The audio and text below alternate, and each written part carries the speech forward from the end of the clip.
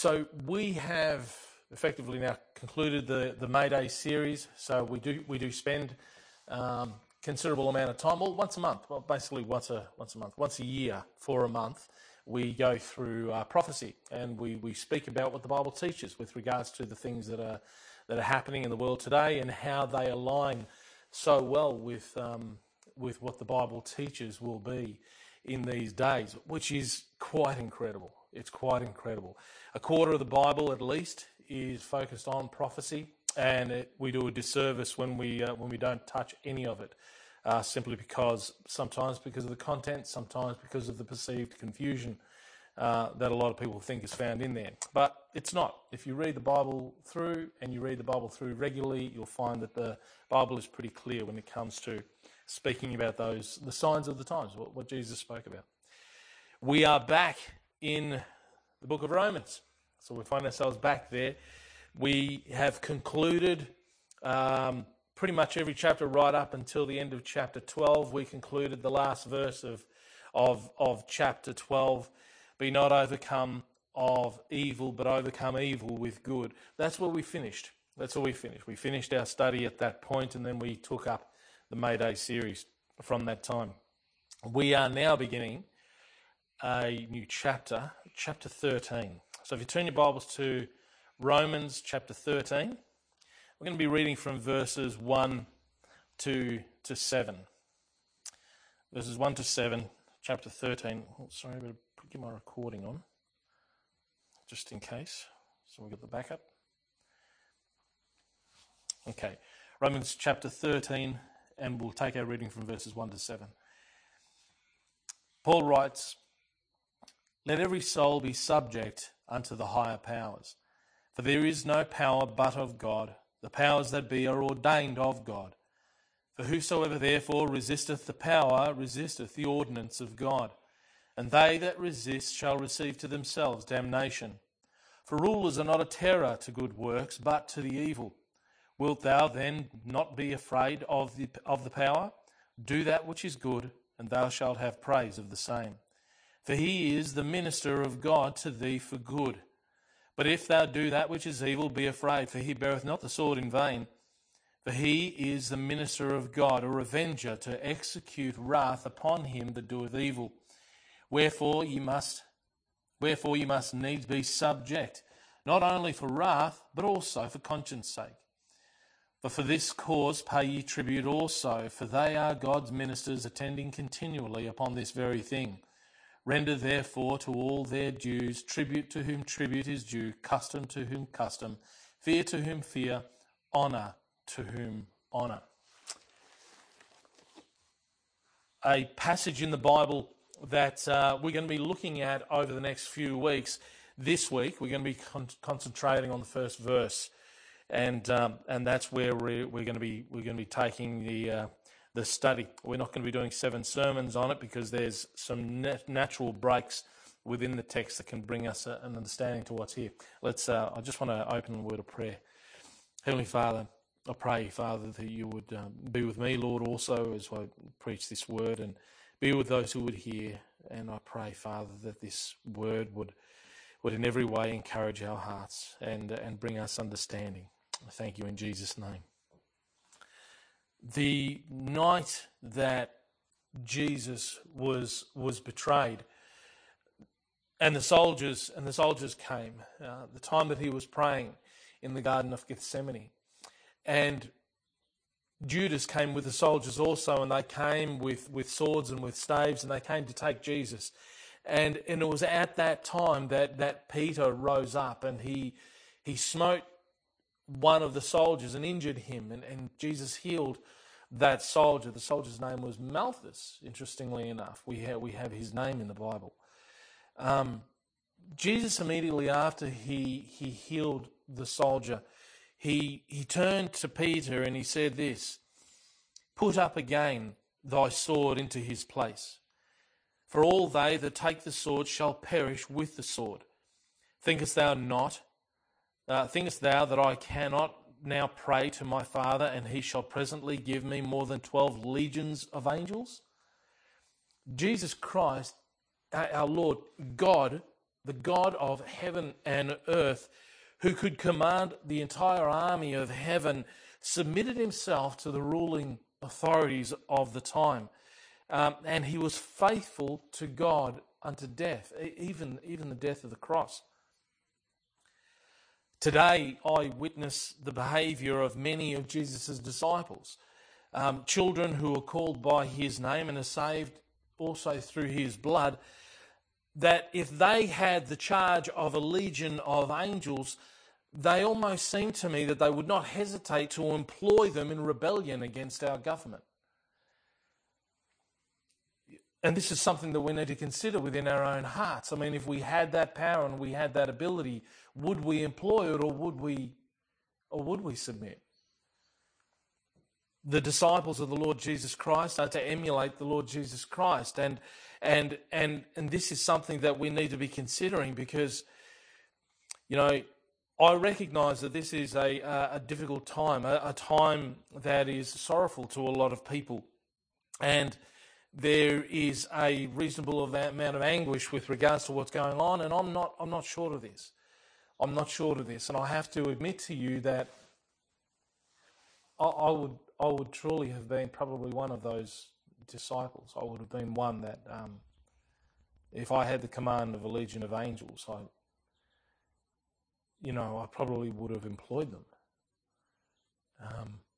I guess I'm admitting to you a real shortcoming, and a genuine shortcoming, and certainly one that had to be dealt with, and it had to be dealt with this week. So I didn't have a choice when it came to what I was going to be preaching from this week. We finished the May Day series. The Lord had laid nothing else on my heart to continue to preach on, but to go back to the book of Romans, and we concluded at verse 12. And I truly hoped that we at chapter 12, and I truly hoped that there was still a little verse left at the end of chapter 12 that I could preach on this week before I came to Romans chapter 13 and the first verse. I spent the week listening to and seeing many Senate hearings, news conferences, questions in chambers, reading news articles, and I did so to an extent that I haven't done for a long, long time, because I usually determine to switch off, especially local news, especially through the mainstream. But I decided this week I'm going to submit myself to this, and I needed to do so because I needed something that would be able to help me to understand this passage properly. I needed something that would help me to be able to submit to the authority of what is actually spoken of in the Word of God, and to be able to preach to you in sincerity those things that are found within the Scriptures. They often say that that a pastor needs to be changed through his own sermon before he hopes to change others. And this week's grievous effort did indeed help me in that regard. What it did was it gave me a complete and total despondency of trusting government to better my life. And it's really strange, because we often don't think that that's what we're doing, but when we're looking to government, we're looking to the government and the decisions of government that we think are going to somehow transform and better our lives. And though they can have an impact upon the way of living our life, they are not that which stands before us being able to obey and trust in the Lord and be able to live our lives. So, as difficult as that was, the unmooring of my confidence, whatever confidence I ever had in government, the unmooring of that had essentially found me casting my anchor completely on the rock. And that rock is my Lord, and to trust in God rather than hope in man. I've never seen a time in history where, for me, the words of Psalm 118, verses 8 and 9 stand out more now than ever.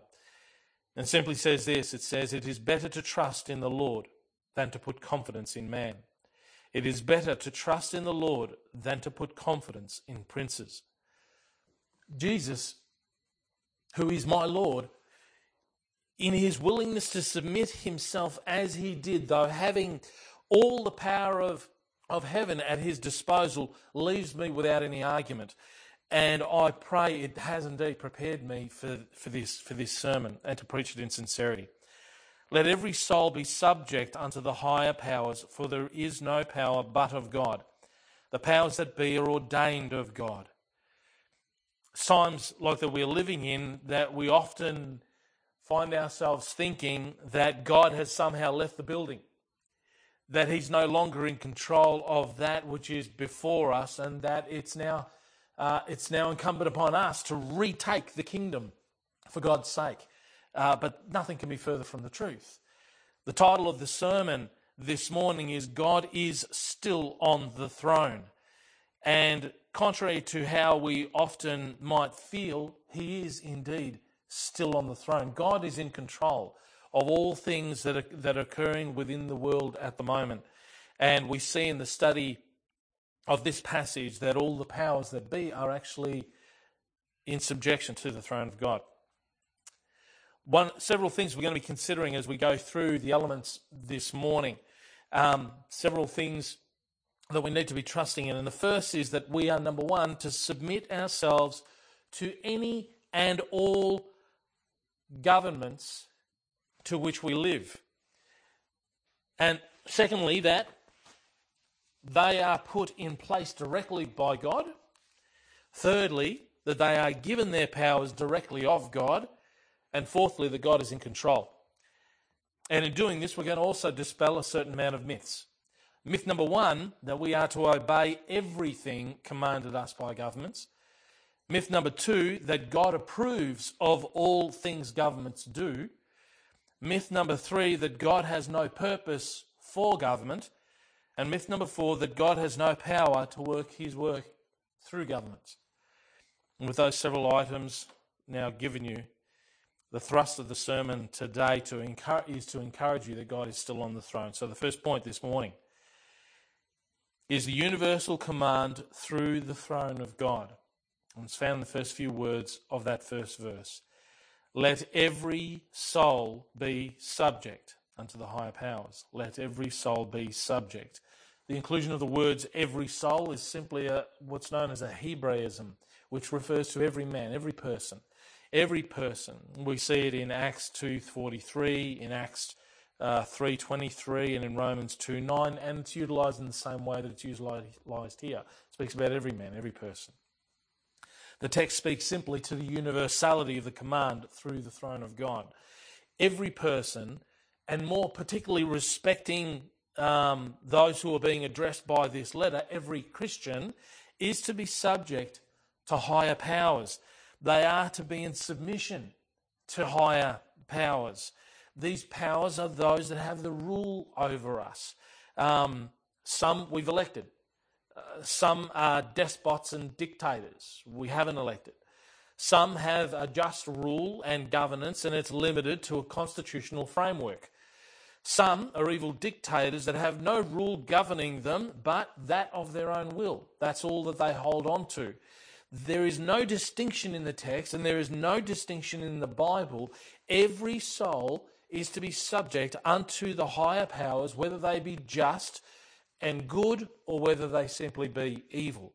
There's nowhere in the Bible where it commands anything otherwise. We are to obey government, and it doesn't matter who they are or what they are. Whether they align to your own personal philosophies, whether they have your same ideologies, whether you don't have a right to withhold taxes from them, to pay of those taxes. Jesus was the one that made it clear, render unto Caesar that which is Caesar's, and render unto God that which is God. We are to trust that God is the one who is on the throne and still on the throne.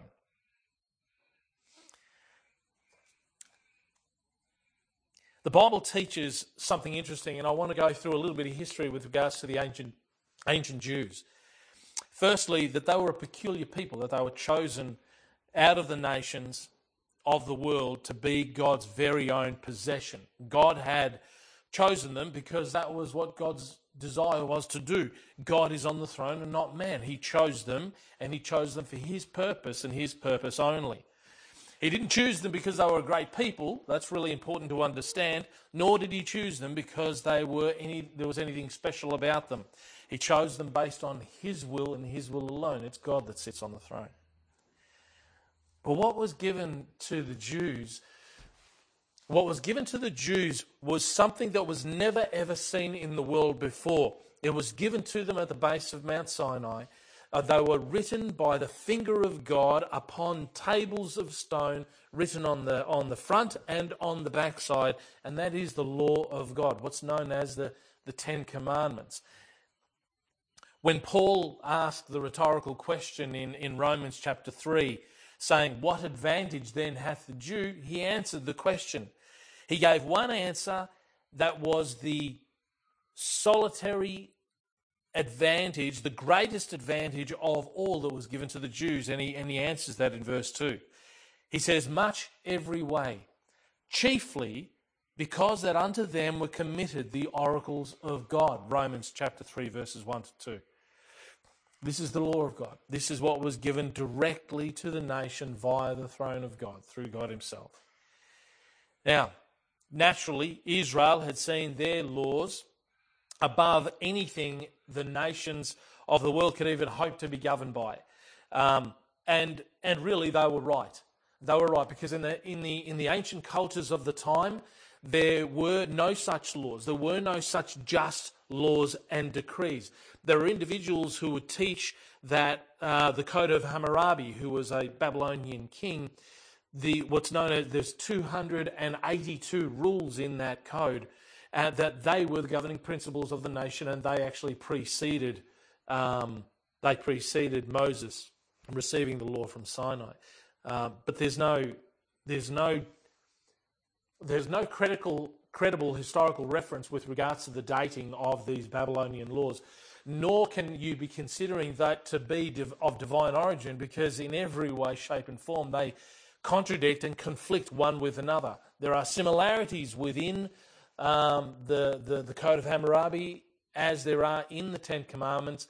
We can only surmise that they were somehow taken from Israel, not something that Israel took from the Code. This is really important to be able to understand, because you see, what we do see in the Scriptures and in history is that it was Israel that had influence over the nations and not the other way around. It was Israel's laws, the commandments from God, that actually had influence over the known world and not the other way around. We know something historically. We know that Israel entered into captivity in Babylon in the 7th century BC.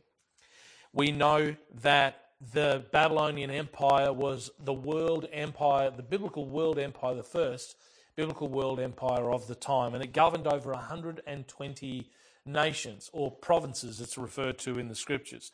It had all of these under their dominion. They were individual groups and nations of people in those areas at the time. No less than 4 kings of Babylon, from Babylon, Media and Persia, the Medo-Persian Empire, which ended up taking over from Babylon, no less than 4 kings gave testimony to the God of Israel. And they set beside them also presidents of Israel to rule and govern with those kings over those nations, one of which was Queen Esther. We see Queen Esther was one of those that actually governed together with the king. The question that I have is with regards to the influence. Is it just a coincidence that there arose the five prominent written ethical religious systems that still exist today within 50 years of the release of Israel from that captivity, traditionally around about 570 BC? Is that a coincidence? The 5 ethical religious systems that are still around today had their origin literally within 50 to 80 years of the release of Israel from their captivity. 4 kings gave testimony to the truth of the God of Israel, and they gave that testimony to all the nations that they governed over. Was there an influence from Israel to them? And we see this historically, and you can look this up yourself. When I put the notes on the website, you're going to see the footnotes where this information comes from. Buddhism is one of the first. Around the 6th century BC was founded. Confucianism, also around the 6th century BC, 551 to 479 BC approximately. Zoroastrianism enters its written history between 600 and 500 BC. Philosophy was a term coined by Pythagoras, and that was in existence between 570 and 495 BC. It was a written ethical system of a search for wisdom. And finally, Hinduism had a massive ethical reformation, and that was placed in writing in the Vedic period after 500 BC. This is an incredible coincidence. Some of these religious systems had been in place for over 1,000 years, thousands of years earlier. They were pagan systems, and yet all of these had a written ethical element that was transformed during or just after the time of Israel's captivity. Now that can't be a coincidence. Not when these vitally important ones that we see still around today had been employed and begun during that time. Israel's laws were certainly great and well above the nations. What I'm trying to picture for you is an understanding that Israel themselves had laws well and truly above the pagan nations at the time, but also to understand that Israel saw themselves aloof. They saw themselves above the nations of the world. They had seen themselves as not to be subject to the nations of the world. And this was something that God himself had made sure was addressed. And this needed to be addressed. Paul addressed this, and he addressed this absolutely clearly. Because pride had entered into the hearts of the Israelites, he was also fearful that the same idea would enter into the hearts of Gentiles. And we sort of see elements of that within Christianity today also. And that is that there is a belief within the minds of Gentiles that they are not subject to the laws of the land, that they are under God's dominion and God's dominion only. Yes, no. God says that we are to be subject to the governing rulers of the day. When it speaks about powers, you see that it also refers to rulers. Interestingly enough, in the text, it also refers to them as ministers. Ministers. Paul preached the gospel to the known world during the despotic governance of men such as Emperor Caligula. Caligula was murdered by assassination around 41 AD. He was succeeded by Claudius. Emperor Claudius also was a despot and was murdered by poison in 54 AD. And he was succeeded finally by Emperor Nero. Nero committed suicide in 68 AD. Paul's letter to the Romans is dated in the midst of the reign of Nero, around about 58 AD. Matter of fact, it's generally believed that Paul's death came at the hands of Nero. He was in his prison and he was under his subjection. Let every soul be subject unto the higher powers, he writes. John Chrysostom, who is an early church father, who was also well aware of the despotic persecutions that actually occurred in his grandparents' day and would also come again afterwards, even in his own lifetime, reflecting on chapters 12 and the opening of 13, says, "For if it be right to requite those that injure us with the opposite, rendering not evil for evil but good," this is how chapter 12 finishes, "much more is it our duty to obey those that are benefactors to us." And he's speaking about this, recognizing that those who are benefactors to us may indeed be evil, may be unjust. But if we are to reward good for evil, and not render evil for evil, then it follows on perfectly in this first verse to be subject unto the higher powers, regardless of who they are.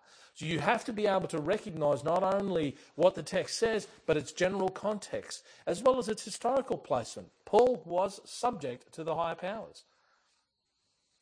But The first myth to dispel is that we are to obey everything commanded us by government. Is that true? Are we to obey everything commanded us by government?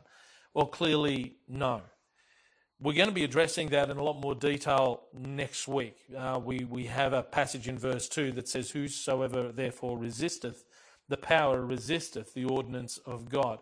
We're going to speak to what that means. We're going to be able to address the plainness of what it actually says, but also what its limitation is. We're going to be bringing forward the biblical examples relating to petitioning of government for a redress of our grievances. How was this done? How was it done biblically? How should it be done today? We have that within the scriptures.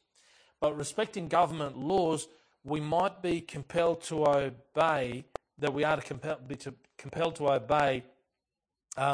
There is a limitation to that obedience. And the answer to that is as simple as it is liberating, and that is simply this: we obey man's laws until man's laws disobey God's laws.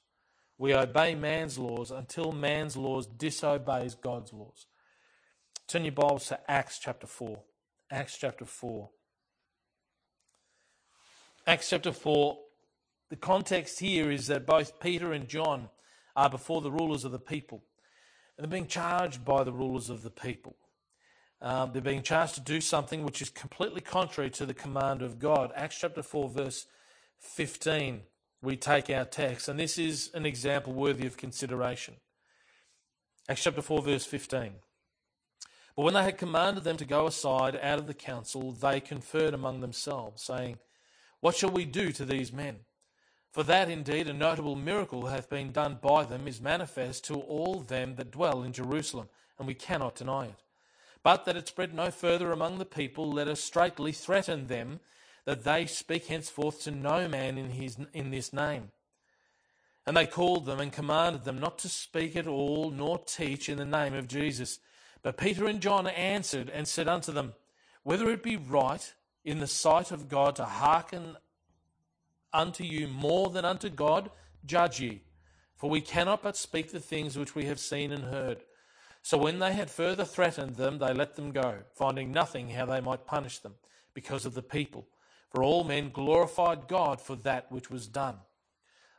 They had given themselves into the hands of the rulers, and they made clear that they had no intention of obeying that which was contrary to God's laws. And so too are we.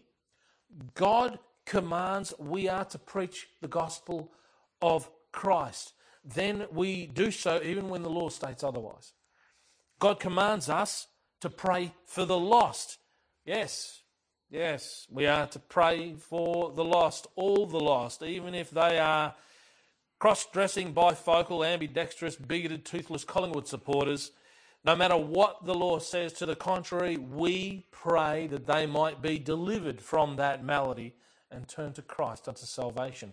We pray for them all people, without exception. Even if the laws, and we do have a current law that's come out in Victoria to not pray for certain people. It's disgusting, despicable law. How can you obey that when God commands us otherwise? God commands preaching and we preach, nothing hindering. God commands we gather and we gather and are subject to our consciences only on the matter, not government dictates. And if the church needs to go underground to save souls, then so be it. The work that we do for the Lord. We don't sound a trumpet before us. That's stupid. We don't sound a trumpet before us. What we do discreetly. We do it in honour to the Lord. We are harmless and we are to remain harmless. We are undefiled and we are to remain undefiled. We know in a good conscience that what we do is the work of the Lord for the benefit of all people, not just ourselves. We teach and preach the hope that is found in the Lord Jesus Christ, and we do that without hindrance. And should they come and should they hinder us, then we deal with that as the time comes. It is God who sits on the throne, not man. God is the one that is in control, not man. God is the one who will ordain all things and all men. He turns kings' heads and their necks from one side to the other. Just as he turns the rivers, so does he turn the eyes and the ears and the hearts of men. We are to obey God in every way. We obey man's laws until man's laws disobeys God's laws. God is on the throne, not man. The next point this morning is the government's rule subject to the throne of God. Our first verse again, it says, "Let every soul be subject unto the higher powers.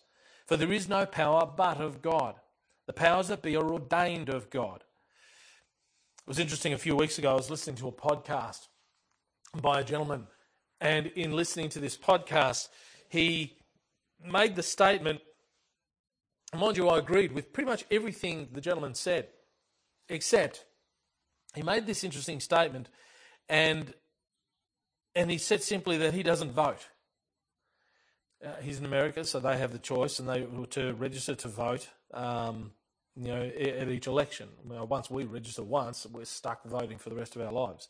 But they register to vote at each election, and he decided that he does not vote, and he does not vote because he believes that it is God that chooses those who have the rule over us.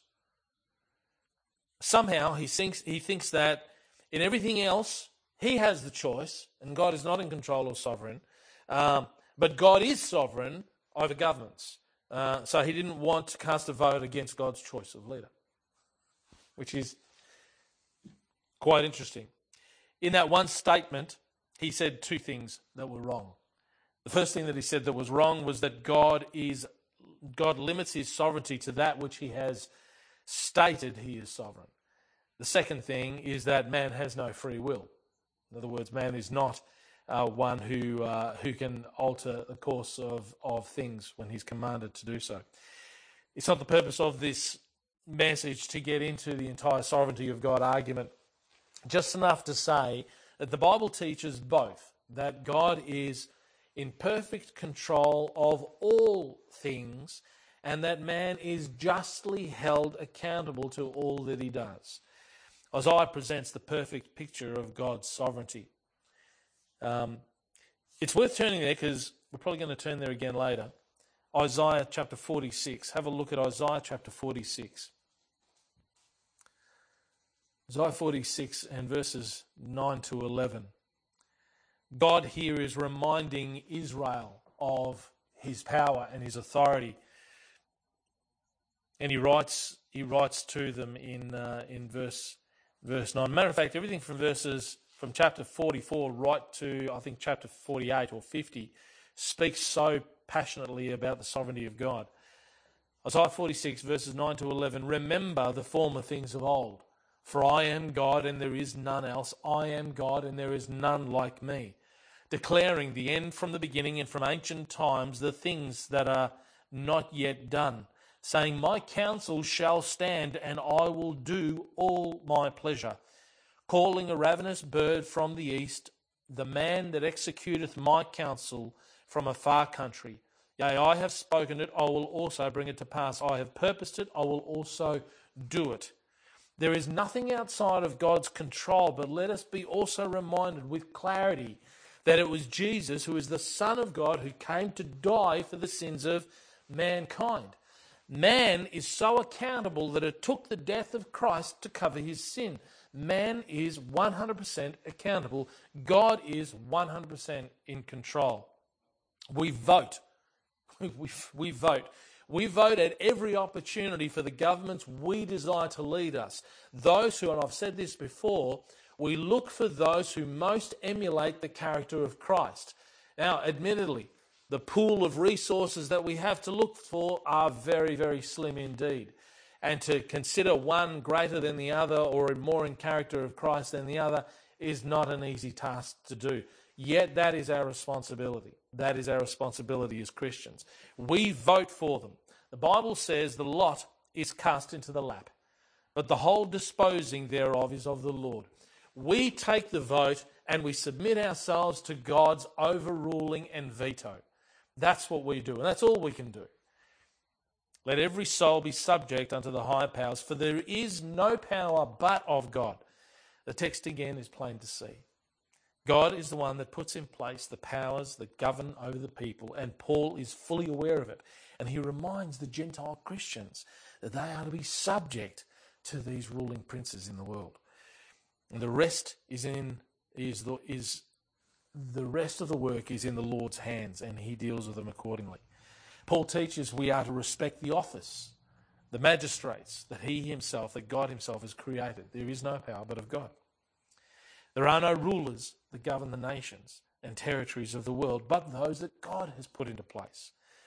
Paul reminds us directly of the reality of this. It's sometimes, not often, just sometimes God also has to remind the rulers that he is still on the throne. God will remind the rulers that he is still on the throne.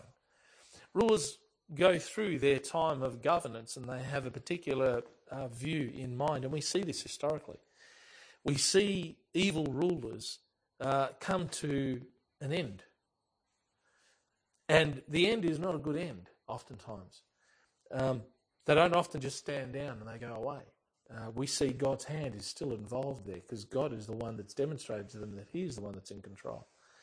And we see this also biblically. The book of Daniel, and it's worth turning there. Turn to Daniel chapter 2. In Daniel chapter 2, we recall that the king of Babylon had a dream, and this is the first king, the one that had actually taken the people into captivity, taken the nation into captivity. And the king Nebuchadnezzar had a dream, and he demanded an interesting demand. He demanded that all the astrologers and the fortune tellers, all the prognosticators, all these individuals who claim to have some divine understanding would reveal the dream to him and also interpret it. And he would say that the dream is gone from me, but you need to tell me the dream and the interpretation, and I'll let you live. I'll reward you. But if you can't tell me the dream or the interpretation, you're going to lose your life. They didn't like that idea. Nevertheless, he made it very, very clear to them that he was aware that they would obtain the time, and they prepared lying words. If they couldn't reveal the dream, then nor could he trust that they would reveal the interpretation. He was a smart guy. Daniel himself went to the Lord in prayer with regards to this, and so too his three friends. And in that they set themselves and they fasted and they prayed. And in verse 19, the secret was revealed. And this is where we take our text. Then was the secret revealed unto Daniel. So it's Daniel chapter 2, verse 19. Then was the secret revealed unto Daniel in a night vision. Then Daniel blessed the God of heaven. Daniel answered and said, Blessed be the name of God forever and ever, for wisdom and might are his. And he changeth the times and the seasons. He removeth kings and setteth up kings. He giveth wisdom unto the wise and knowledge to them that know understanding. He revealeth the deep and secret things. He knoweth what is in the darkness, and the light dwelleth with him. Now, Daniel knew that there is no power but of God. But it seemed that the king himself was yet unaware of this.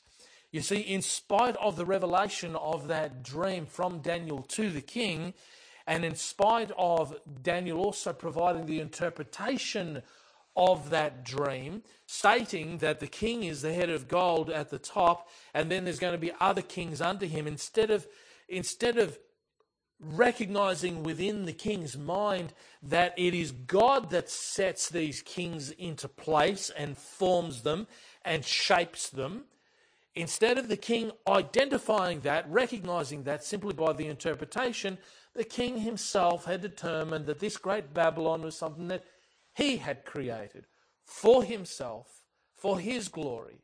But God had to remind him. Have a look at chapter 4. Have a look at chapter 4. There was another dream that came to the king. Now, chapter 4 is an interesting one because chapter 4 looks like, and I'm convinced is, actually written by King Nebuchadnezzar. I believe King Nebuchadnezzar wrote Daniel chapter 4, and I believe it because it's written in the first person. And I believe that it's his testimony, his education, how God had shown him that it is God that's in control, not the king, not the king. So the king has this dream, and he explains it to Daniel, and Daniel finds himself completely astonished for an hour. And the king tells him and encourages him to just reveal the dream. Don't be astonished. Don't be fearful. Just reveal the dream. And verse 17, we're given the reasoning behind what God was going to do to the king.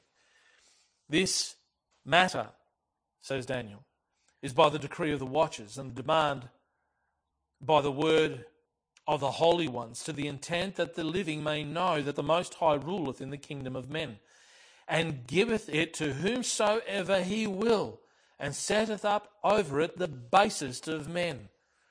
You recognize that? That's a curiosity in itself. God sets up and gives kingdoms to whomsoever he will, and he even sets up over them the basest of men. The phrase the basest of men has a literalness that just can't escape my mind today as I consider the godless leaders of both our federal and state governments today. 1 Kings 12:31 shows this to be a judgment upon the nation, when the lowest of the people are given the highest charge over the people. When the inmates are running the asylum, you know that your nation has a problem. Next week we're going to be considering verses 2 to 4, and we're going to identify the source of that problem. And I don't want you to misinterpret what I just stated. Though I truly do believe in every way that what we have leading our nation and our state at the moment are indeed the basis of men, they are not the source of our problems. The source of our problems we are going to be discovering is not the leaders, but the people. But the people. The people are the source of the problems. The leaders are simply the symptom. The people are the source. And the problem over all of this is that the people will not repent. They will not turn to the Lord, and the Lord is performing a judgment upon the people. They get the just rulers. We've got the rulers that we justly deserve. And this is the state. This is the state. Not all. And yet at the same time, as we go through this passage, we'll see that it is indeed for the praise of them that do well, but also for the judgment of the wicked. Also for the wicked. God has the ability to be able to do that and perform that work. Now, I want you to consider the king of Babylon. I want you to consider what had transpired in his life after the thought of his heart came to his lips in Daniel 4:29. And have a look at the education that was given him. This is the same education that astonished Daniel. Now it's actually come to life. Read with me, verse 29 of Daniel chapter 4.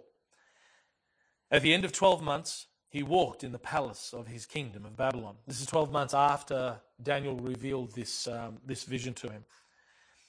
In verse 30, the king spake and said, Is not this great Babylon that I have built for the house of the kingdom by the might of my power, and for the honour of my majesty?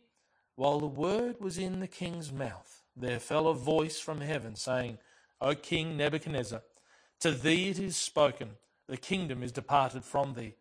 And they shall drive thee from men, and thy dwelling shall be with the beasts of the field. They shall make thee to eat grass as oxen. 7 times shall pass over thee, until thou know that the Most High ruleth in the kingdom of men, and giveth it to whomsoever he will. In the same hour was the thing fulfilled upon Nebuchadnezzar, when he was driven from men, and did eat grass as oxen, and his body was wet with the dew of heaven, till his hairs were grown like eagle's feathers, and his nails like bird's claws. And at the end of the days I, Nebuchadnezzar, lifted up mine eyes unto heaven, and mine understanding returned unto me. And I blessed the Most High, and I praised and honoured him that liveth forever, whose dominion is an everlasting dominion, and his kingdom is from generation to generation. And all the inhabitants of the earth are reputed as nothing. And he doeth according to his will in the army of heaven, and among the inhabitants of the earth. And none can stay his hand, or say unto him, What doest thou? At the same time my reason returned unto me, and for the glory of my kingdom mine honour and brightness returned unto me. And my counsellors and my lords sought unto me, and I was established in my kingdom, and excellent majesty was added unto me. We recognize now how his speech is.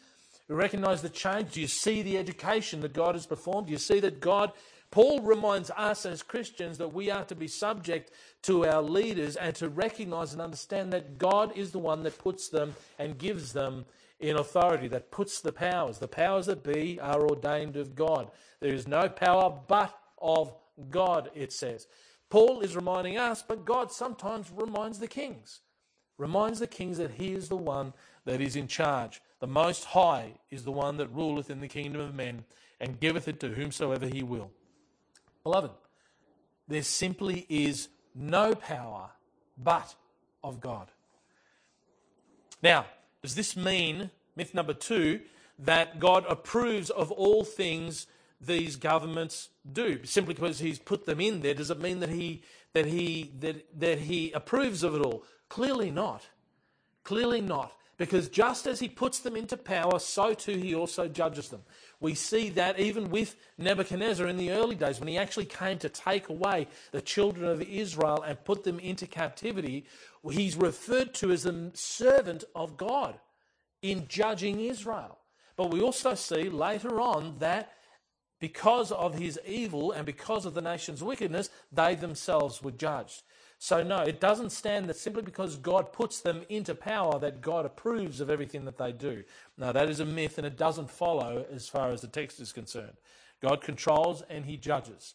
And he judges according to them and according to their works. They are still held accountable. You just can't pass this. You can't miss this. Sovereignty of God, accountability of man. I'm sorry, the two work together. They seem in our minds to be a contradiction, but they're not. They're a paradox we don't understand. It's simply something that we see evident in Scripture all the time. Third point is the government's ordained by the throne of God. It says, let every soul be subject unto the higher powers, for there is no power but of God. The powers that be are ordained of God. In other words, God calls these men. He sends these men to govern. And he lays the pathway that they may govern. And he clothes them with the power, clothes them with the power to govern. The powers that be are ordained of God. God pre-planned and arranged all. He calls the ravenous bird from the east, the man that executes his counsel from a far country. He has spoken it, he will also bring it to pass. When God judged his own nation for their sin, he prepared over a century earlier not only the time frame of their captivity, remember, it's spoken about in Ezekiel, 70 years. 70 years will be ordained, 70 years will be charged for the captivity. Jeremiah, my apologies, it was Jeremiah. Daniel identified it, it was Jeremiah. Jeremiah was told the Israel it'll be 70 years, their captivity. And as a result of that, God had already planned, not only it's going to be 70 years, so just go, build yourself houses, make yourself, farms and marry and live life as you need to live life. But the captivity is going to be for 70 years.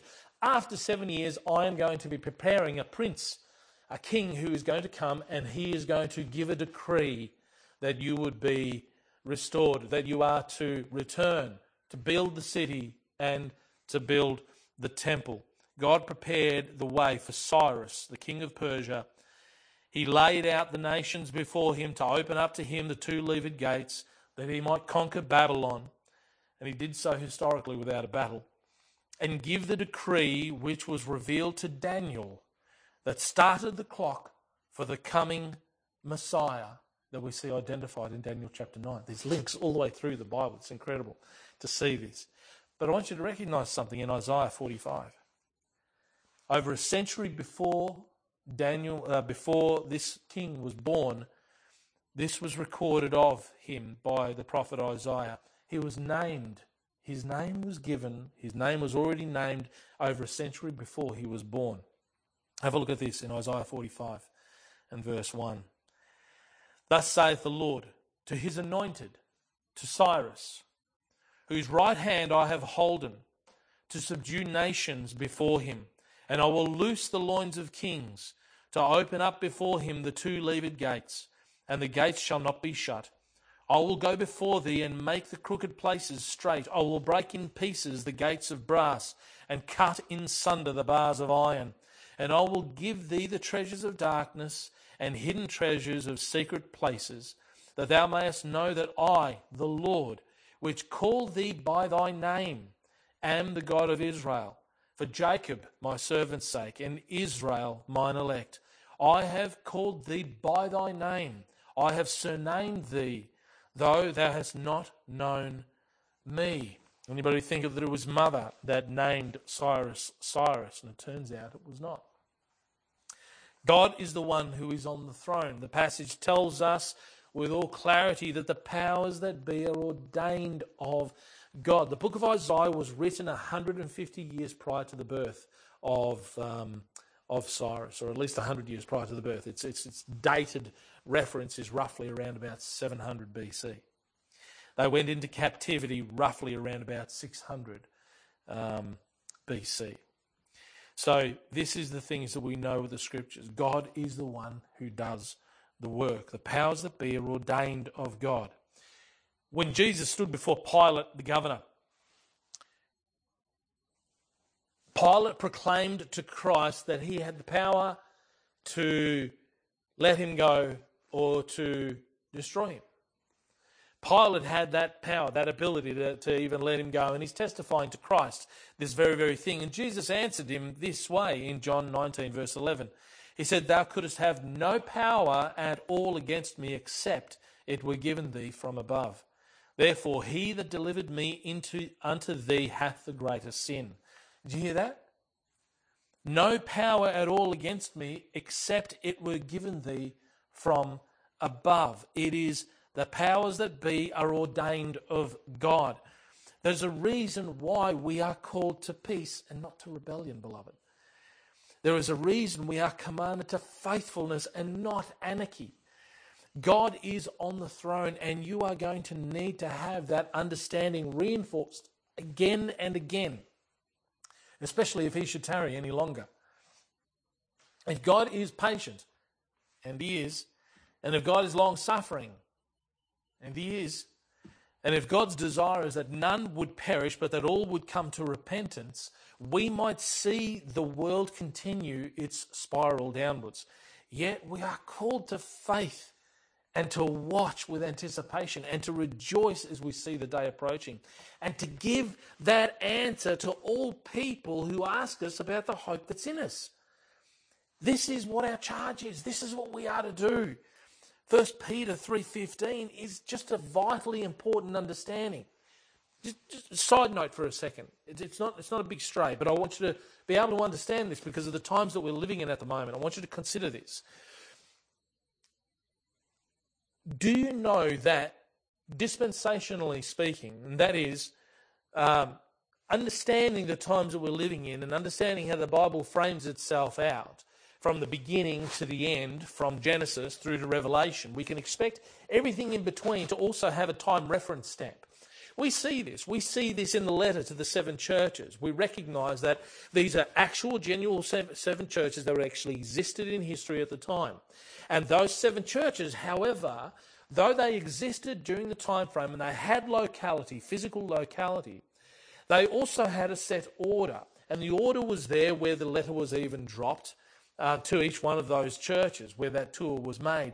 But also, they are 7 types of churches, we recognise. But not only 7 types of churches, they are 7 periods of church history. So what I'm saying is that there is a dispensational, there is a time reference stamp on Scripture all the way through it. When it comes to 1 Peter, it's written with a perspective that is very, very close to the day of the Lord. Okay? Through the book of Hebrews through to the book of Revelation is written with the perspective of a readiness for the Lord's second coming. You recognise that? That's what it's referring to. It's notable that the time is a difficult time. Peter's epistles, both 1st and 2nd Peter, speak of sufferings on that day and the sufferings of that day. But Peter's admonition specifically toward Christians is to be demonstrating hope in the Christian, which contrasts the difficulty that people are experiencing in the world. It's not something it's not coincidental, beloved. While the world is turning itself inside out, while the world is reeling to and fro like a drunkard, while people within the world are filled with anxieties and with fears, Peter is telling us that there needs to be an evident hope within us, that we are demonstrating to the world, that they'd be asking questions. Questions like, why are you at peace at such a time as this? Where does your comfort come from while the world is in such disarray? Why have you such hope when so many feel that hope is lost? And it's not difficult to look at the world today. America was founded because hope was lost in the United Kingdom. America had the Pilgrims travel to the United States because of the government of the United Kingdom at the time was despotical against Christians. And the Pilgrims made their way and started a new land and a new faith and a new nation based on Christian principles. And they had the freedom to worship God with all freedom without persecution. That's why they left the UK. Where are you going to go now? The entire world is, in a way, there's nowhere to go. There's nowhere to go. People are fleeing Victoria at the moment, but what's happening in Victoria is eventually going to happen elsewhere. So Peter is trying to encourage us. He says, but sanctify the Lord God in your hearts, and be ready always to give an answer to every man that asketh you a reason of the hope that is in you with meekness and fear. 1 Peter 3:15. Beloved, God is still on the throne. God is still on the throne, and we are perfectly free, both to live and to die for the Lord. Our life is in his hands. Our days are his. Our hope is in him. It's in him. Reveal the hope that you have to the world during times like this, and know of a certainty that God is indeed still on the throne. And so, the powers that be are ordained of God. And we've got to recognise that within the nation that we're living in, with the people that we're living in. The last point is that God is still on the throne. Psalm 75 verses 6 to 7 says this: For promotion cometh neither from the east, nor from the west, nor from the south. But God is the judge. He putteth down one and setteth up another. God is the one on the throne. And throughout the Bible, we see his listening ear as he hears the petitions of his people for a redress of grievances. From the time of Moses through the books of Joshua, Judges, Ruth, Esther, and the Chronicles, and again, we see passages where the people petition the Lord to deal with the despots who govern them, and he hears them. He hears them. But we also see times when we need to endure the flame. There are times when we are to be trusting that the Lord will deliver us, and if he would not yet deliver us, we would still remain faithful and just trust in the Lord and endure the difficulty to come, recognizing that there is a purpose for the trials that we endure, recognizing that there's a reason for going through what we go through, and we do so faithfully, trusting that the Lord is there present. When it comes to matters of so there are going to be things, there are going to be decisions that you are going to be making that are going to require faith. Where you see laws and decrees of government going continually against what the scriptures teach with respect to how you are to live your life, and a compelling of a change within your life to suit that which government has decreed as just and good, but where God sees as evil, you need to make those decisions. You need to make those decisions according to what you see the Lord speak of. And you need to be comfortable with the consequences of them. When it comes to matters of preference, however, when it comes to those things that today burden you, that you don't wish to partake in, you have your choices which you are free to make. You've got your choices that you're free to make. Some of those choices, like Paul's choice to return to Jerusalem, even knowing that he is going to be taken and imprisoned, will have consequences. But don't underestimate the Lord working through those consequences. Be faithful first to the Lord. Trust in him first. Trust in him first when it comes to those things. And let him deal with those consequences. In this present evil day, people are soon going to be presented with choices. Please, settle it now in your minds how you will respond, and give some consideration as to all your options moving forward. You remember the laws that were decreed during the time of Daniel when his three friends were to bow down and worship the golden image. And they said to the king, we're not careful to answer you in this matter. Why aren't they careful? Why aren't they worried? Well, they're not worried simply because they've already determined within their hearts that they will not fall down and worship it, and they've considered the consequences. If it is for the Lord to deliver us, he'll deliver us. But if it's not for the Lord to deliver us, nevertheless, know that we will not bow down and worship the idol. They were prepared even unto death with regards to this, because they did not want to do that which they knew God did not want them to do. They obeyed God. That's your choices. That's your choices. Well, that's the extreme end of your choices. That's the extreme end of your choices.